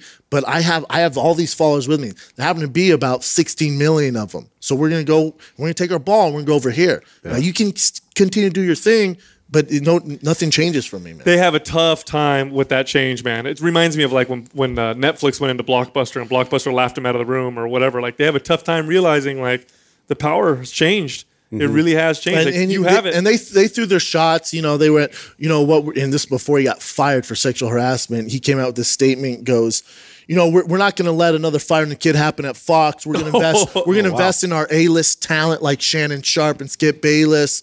All right, motherfucker. All right, man. Yeah, dude, tides are changing. There, That's crazy. Someone that level did not see that. I feel like it's ego. It's all ego, dude. I was down to work, and with this TV show that Brian and I were pitching, he had his ideas, and they were sinking ship. They still are right now. They're trying to figure out. They've lost 90% of the digital following and content once we left. So they're trying to figure out. He's not there anymore, and the new heads over there are great, and I'm cool with everyone at UFC tonight. I have no animosity. I'll help them out however I can. Hashtag show's bigger than all theirs. But the thing is they're trying to dominating. Yeah, so they'll figure it out, man. They just there's this old school mentality, this dinosaur mentality. Yeah. But you're not going to last. No, it's changing. There's nothing you can do now. I think it's going to completely flip. I think. You see the commercials now for Netflix, the original series coming on TV now. Yeah. Like it looks See just the like movies. That's what I mean. Will Smith. That's what I mean. So my agent though is the one who represents the director of that, and he told me about it, and he showed me the trailer before it was coming out. I'm like, dude, this is game changing. He's like, yeah, they signed Will Smith to a TV deal. Wow. I'm like, holy fuck. because I don't want to go to the movie theaters. You know, people getting shot up in that bitch. People are talking. I'm trying to chill at home and the watch comfort of your house. That's what's going to happen. When you want to watch it right away. Will Smith, I love Will Smith. Right. Yeah, who Like, doesn't? Narcos, Stranger Things. Fuck your movie theaters. Yeah. The only way I see movie theaters surviving is if they're and you see kind of some of them doing it is changing the experience, right? Where if we get to the point where virtual reality and you feel like you're a part of the movie in there. Otherwise, I think Netflix puts it all down, dude. They're shitting on them, but there's those ones like the iPix Theater. Have you guys been to that one up here off Wilshire? I think it's Wilshire. It's a recliner, and then they have have to do that. They have great food, like world class food and drinks, Bar upstairs, and But you're looking at a $200 night, probably $100 a person. Yeah. Yeah, Really? It's like you can get a steak dinner. It's an experience. But I'd rather just stay at home. Yeah. Especially when you have kids. I take my kids to the movies. It's like $70 each time we go to the goddamn movies. Yeah. It's like I'd rather be at home. Have you taken your kid to Disneyland yet? Yeah. Bro, you get That's fortune. so expensive. Oh, What? It's a fortune. I took my kid for the first time. This is like a year ago. He's way too young, waste of time. But I called my dad, and because he used to take me when I was a kid, when we come here in the summers, me and my brother. I was like, hey, how much was it when you used to take us? And I told him the total. He's like, definitely not that much. It wasn't cheap, but definitely not that much. Like just the parking, the Mickey Mouse ears, and by the time we got into the goddamn park, I was like, holy, what is it, $700? Yeah. But you know what you got to give them, and this is what I'll give Disney for this. My sister turned 30 5 years ago, and for her 30th birthday, so whatever you want to do, let's do whatever you want to do for your 30th. And she goes, I want to go to Disneyland. I'm like, you want to go to fucking Disneyland? You're 30. Why do we want to do that? And she's the 31st of December, so New Year's Eve, and I'm like, okay. So we set up, and it was a fucking fortune to go there. But I tell you what, I hadn't been there since I was a kid. It's worth it.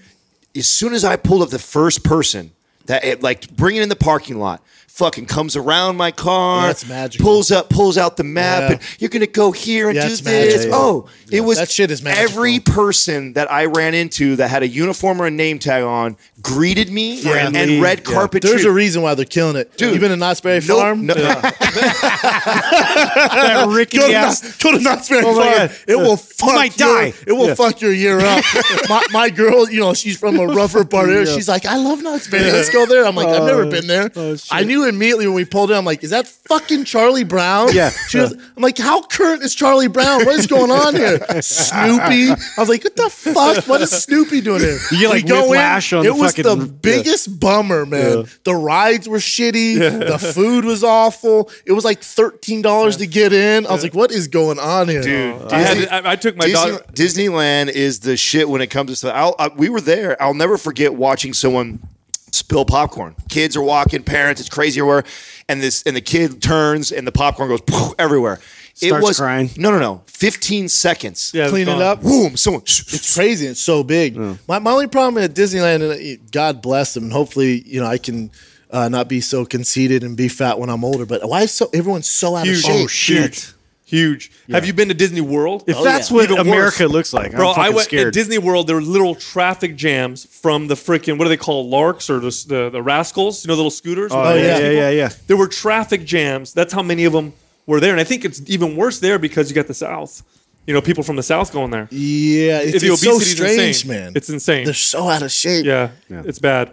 That's us as Americans really right bad. now, man. It's a bummer. It's a lot of what motivated Mind Pump. I mean, you look at with all the science, the information, and knowledge we have, but yet diabetes is on the rise. All your autoimmune is on the rise. Like It's a lot. we know more, but yet we're getting worse. Well, it's a lot more than just we're eating too much and not moving enough. That's the problem. Like that's part I of think the it's problem. a discipline issue, but it's also the way that society is structured. Like, I don't think humans are meant to be in a cubicle 9 to 5 and not have to. Electric lights on. No, all the time, I or don't think that's normal. food that's freaking engineered and processed. yeah, to but be that's super- quick because we don't have time to eat good food, or we don't have time to prepare the good food, or the good food's more expensive. But I don't think humans were put on this earth to be designed to sit down for that long and focus on some job they don't give a fuck about. Like, that's not living. So when you tell them, oh, eat right or exercise, like, you fucking try, man. I got 3 kids at home. I've been up since 6 a.m., got them ready for school. Then I got to be at work by 9. I'm there all goddamn day. Then I got to feed them. So it's a tough dynamic. You know what the craze is in the Silicon Valley where we're at is these guys don't even eat. They have the big craze is like Soylent. Soylent. Have you heard of this? Where- It's just a fucking meal replacement powder, and the selling point is you don't need to leave your desk. Just eat this And you don't all need, day. you don't need to eat food. Just drink this. It has everything you need and never leave your desk. Is it delicious? No, It's horrible. Come on, bro. I don't know. I don't know. It's I everything thought- you need. I don't know, but if it was delicious, I would love that. Yeah. But all day, nothing else. That's a bummer, man. You're basically turning into almost robots. That's Wally. Have you seen It's the like movie Wally. Wall-E? Yeah, Yeah. you Yeah. drink That's everything what through a you're- straw. God damn, that's silly. It's happening. And these guys are putting up with it. Well, that's why, Apple tried the same shit. And that's why people started committing suicide, jumping off the goddamn building. At Apple headquarters in China, they have nets. Yeah, I know. So many people commit suicide. Yeah. I did not know that. Yeah. There's nets. It was a big problem. Yeah. Enjoy your iPhone, motherfucker, because those people paid the price for it. Yeah. Whoa, yeah, they had to dude. put nets. So many people were like, fuck this, and then jumped off. I did had not enough. know that. Dude, Yeah. a great book to read, Irresistible. And they talk about, all these guys that created all this tech, they don't even let their kids use any of it. Because they know how bad it is for them. They know how addictive. They know It's they addictive. It's a drug. Great book to read. And I think every parent should read it. What's it called? Irresistible. Adam Adler. And it gets into that. How dude. old is your kid? He's 21 months. 21 but months. he Is he still? He's already on the. He'll grab my phone, but he just likes buttons. Yeah, Likes yeah, mess yeah. with him, and he's not Just wait till they get a calling little chicks older, and man. shit. It is so addicting. But he has a iPad where if we go to lunch, something he'll watch his favorite movie or Yeah. something like that. But I know, like, I have a problem. Like, so on the weekends, if I'm not working, I leave my phone upstairs where I can't touch it, I can't see it. But if I'm around it, I can acknowledge I'm addicted to it. All right. Like even sitting here, I'm a little Yeah. shaky with Haven't the checked sweats. it Like, I'm forever, like, what's yeah. going on? What's going on? And I know if I have that problem and I consider myself a disciplined dude, other people are fucked. Well, think and of you're this. We old- didn't Oh, grow yeah. up with it. Big time. We didn't grow up with it, right? How old are you? 34. Yeah, so we didn't grow up with it. Our kids, they're born into it. You know what I mean? It's a bummer though, because Yeah. every day when I go to the gym, I drive by Santa Monica High School, and the kids are out there waiting for the bus. They're just getting dropped off. All kids have their backpack. Not one kid is talking to each Yeah. other. All They're just all like looking down. this. I'm like, God, you guys are missing out, I know. man. Dude, right now we're seeing a rise in back pain in children. We never had chronic back pain in children. Christ. And it's the posture. It's completely hunched over the entire time, I nonstop. wonder, in how the back I wonder how we're gonna fix that. Well, it's what's going to happen is the pendulum's going to, and that's why I say read this book, because we've only had 10 years of Facebook and all this shit, really, right? Or 10 or 12, whatever they're on right now. It hasn't been that long for us to really have a lot of studies. know what's really gonna happen. Yeah, like what's happening. And what's coming out is they're saying the addictive properties are just as bad as heroin and cocaine and Yes. things like that. The dopamine it releases Yes. when you get likes or a text. And shit what's like that. different is if you're a dope addict, and I know you show that, you see that, you're ashamed of that. But Yeah. no one's ashamed to pick their phone up. No one's ashamed to use social media. You're not ashamed of that. In fact, it's encouraged because you can build a business off of it. So that's a scary thought. Driving and texting is the biggest issue because now they're saying, I was speaking to a cop the other day, he was saying he sees more wrecks and deaths from texting and driving than drinking and driving now. Wow. Think how many people text and drive. it makes Again, sense. I'm a responsible guilty. fucking dude. I text and drive sometimes. Yeah. Right. Yeah, I'm guilty of that for sure. Oh, everybody is, dude. Yeah. That's what. That's the problem. Yeah. And That's so how addicting it is. You know it. You know that this is I some know it's stupid bad. shit. Dude, I was driving off here off Pacific in Venice here, and I'm driving. I'm going 3 miles an hour, so relax. But I'm going, and I'm looking, and this old dude in like an old school Chevelle pulls up, and he goes, "Hey, get the fuck off your phone!" And you can't say nothing back. Well, and my instinct was like, "What?" But "Fuck you, man." I literally was like, "God damn, you're right, Yeah. man. My bad, bro." And he's like, "It's all right," but I was like, "You're so right. What am I doing, man?" And I'll see girls texting, makeup, just driving. I'm like, "Holy fuck, we're going 80, bitch! Multitasking. Like, what are you doing?" It's crazy, man. yeah, it is. So it's swinging this way, and I think it's a matter of time before it has to come back the other direction. it's got to be not cool anymore. It's like cigarettes. Like it used to be cool to smoke cigarettes, and now if you smoke that took cigarettes, you look. forever, bro. It did. It did. It- That's the it scary might part. take that long. This might take a while. And you're looking I at think that- more of a mass audience. Yeah. I think what you're gonna have to is, I don't know about people being addicted at home. That's to each its own. That's gonna be a problem they got to solve. But as far as texting and driving, you're gonna have to have the new cars. The technology doesn't shut it off. allow you. Just Siri, You can do emergency calls, but that's it. There should be no texting. When you get in the phone, it should shut it off, no matter what. Well, we get oh, the self- freedom of speech, freedom Yeah. of will. No, fuck that. No, fuck that. No, When that's you get in a driving. car, it should shut it off. No, but that, I think when we have won't be- self-driving. yeah, I was say we're going to be driving cars for that much longer. Yeah. That's the race right now. The Google. I mean, we're going to be dead when there's flying cars and that. But I mean, good luck. I don't want to be in a world where I can't drive my car. Like I love driving. Well, so the man. reason why people Teslas are but this is what nerds. when you talk to people like Tom Bilyeu, remember when we interviewed him? Like he doesn't drive anywhere; he Ubers everything, and it's because so he can doesn't have to stop. Just non. What's he do? And he's an Impact Theory. He started. He was one of the founders of Quest Nutrition. Yeah. Yeah, for sure. Relax. Yeah, You make protein bars? Relax. Relax. Oh, relax. You don't need to text and have an Uber driver. You're making keto-friendly protein powder. Relax.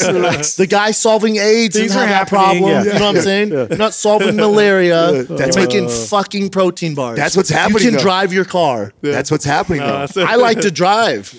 I do too. I'm a car guy. I'm a See, you're fucking a car car guy. guy, and we're 34 plus years old. But I also don't want an Uber driver. Yeah, see the people, the younger generation. I coming can't up, wait they to not have to how do many, that, ki- man. how many, Really? Oh, have you people met aren't kids getting that are their like 20 licenses or anymore. 22 Yeah. years old? Like some of these kids are They 20. just Uber everywhere? No license. Yeah. I got a little brother who's fucking 22, doesn't have a license. Like, I don't want to get it. I would feel like a loser. Yeah, you're It's telling freedom. me. The dynamics are You different. don't want though. freedom? The You know what I mean? Well, they can't have freedom through Uber now. It's different. It's very different now. it's Kids don't want to different, get their yeah. licenses anymore. We're 1 or 2 generations away from car ownership being a thing of the past. The where insurance people business is like, oh, fuck. big time, big time. Guys Think like about you and I who want a hot rod in our cool cars around will get laughed at. They'll be like, It'll be like yeah. someone riding a horse outside. Yes. You don't like see them horses? Like people, someone riding a I horse. don't give a fuck. I'm gonna stay on it. I'm gonna gallop. just like if Skinny Jeans got a style, I'm fucking riding this out, man. I'm riding my horse, Like dude. a fanny pack in the 80s. Fuck you guys, man. I like always it. comes back. I don't care. I don't care, man. Well, good deal, man. Oh, dude! You know what? We're gonna have to do this again for sure, man. 100%. Yeah. Yeah. Yeah, if you're ever up in the Bay Well, Area, let's- we got a whole I'm media always up facility. there. We have Especially, a, Let's do it around your show because that's Right. literally We'll around hype the it corner. up. Let's do it. Let me figure out when it is, and Yeah. let's do it, man. we have a whole like podcast. We have a whole studio media facility. So Anytime. And we're gonna come heckle the fuck Yeah. out of you. Oh, yeah. Do it, man. We'll be the bros. Do it. Yeah, Be the that drunk was funny. bros. Yeah, real funny. I love it, man. Well, I appreciate you guys. hey, man, thanks for coming on. Yeah, we no appreciate problem. it. Thanks, Yeah, this was Katrina, fun. for hammering them. Yeah. Dude, that girl's Shout a out to beast. Katrina. Yeah, she's a super beast. Yeah. Don't try and steal her. Much Yeah. appreciated. Yeah, thank you guys, man. All right, check it out. Go to YouTube. Check out Mind Pump TV. We post a new video every single day, so subscribe and share those videos with your friends. Thank you for listening to Mind Pump. If your goal is to build and shape your body, dramatically improve your health and energy, and maximize your overall performance, check out our discounted RGB Super Bundle at mindpumpmedia.com. The RGB Super Bundle includes MAPS Anabolic, MAPS Performance, and MAPS Aesthetic. 9 months of phased expert exercise programming designed by Sal, Adam, and Justin to systematically transform the way your body looks, feels, and performs. With detailed workout blueprints and over 200 videos, the RGB Super Bundle is like having Sal, Adam, and Justin as your own personal trainers, but at a fraction of the price. The RGB Super Bundle has a full 30-day money-back guarantee, and you can get it now plus other valuable free resources at mindpumpmedia.com. If you enjoy this show, please share the love by leaving us a 5-star rating and review on iTunes and by introducing Mind Pump to your friends and family. We thank you for your support, and until next time, this is Mind Pump.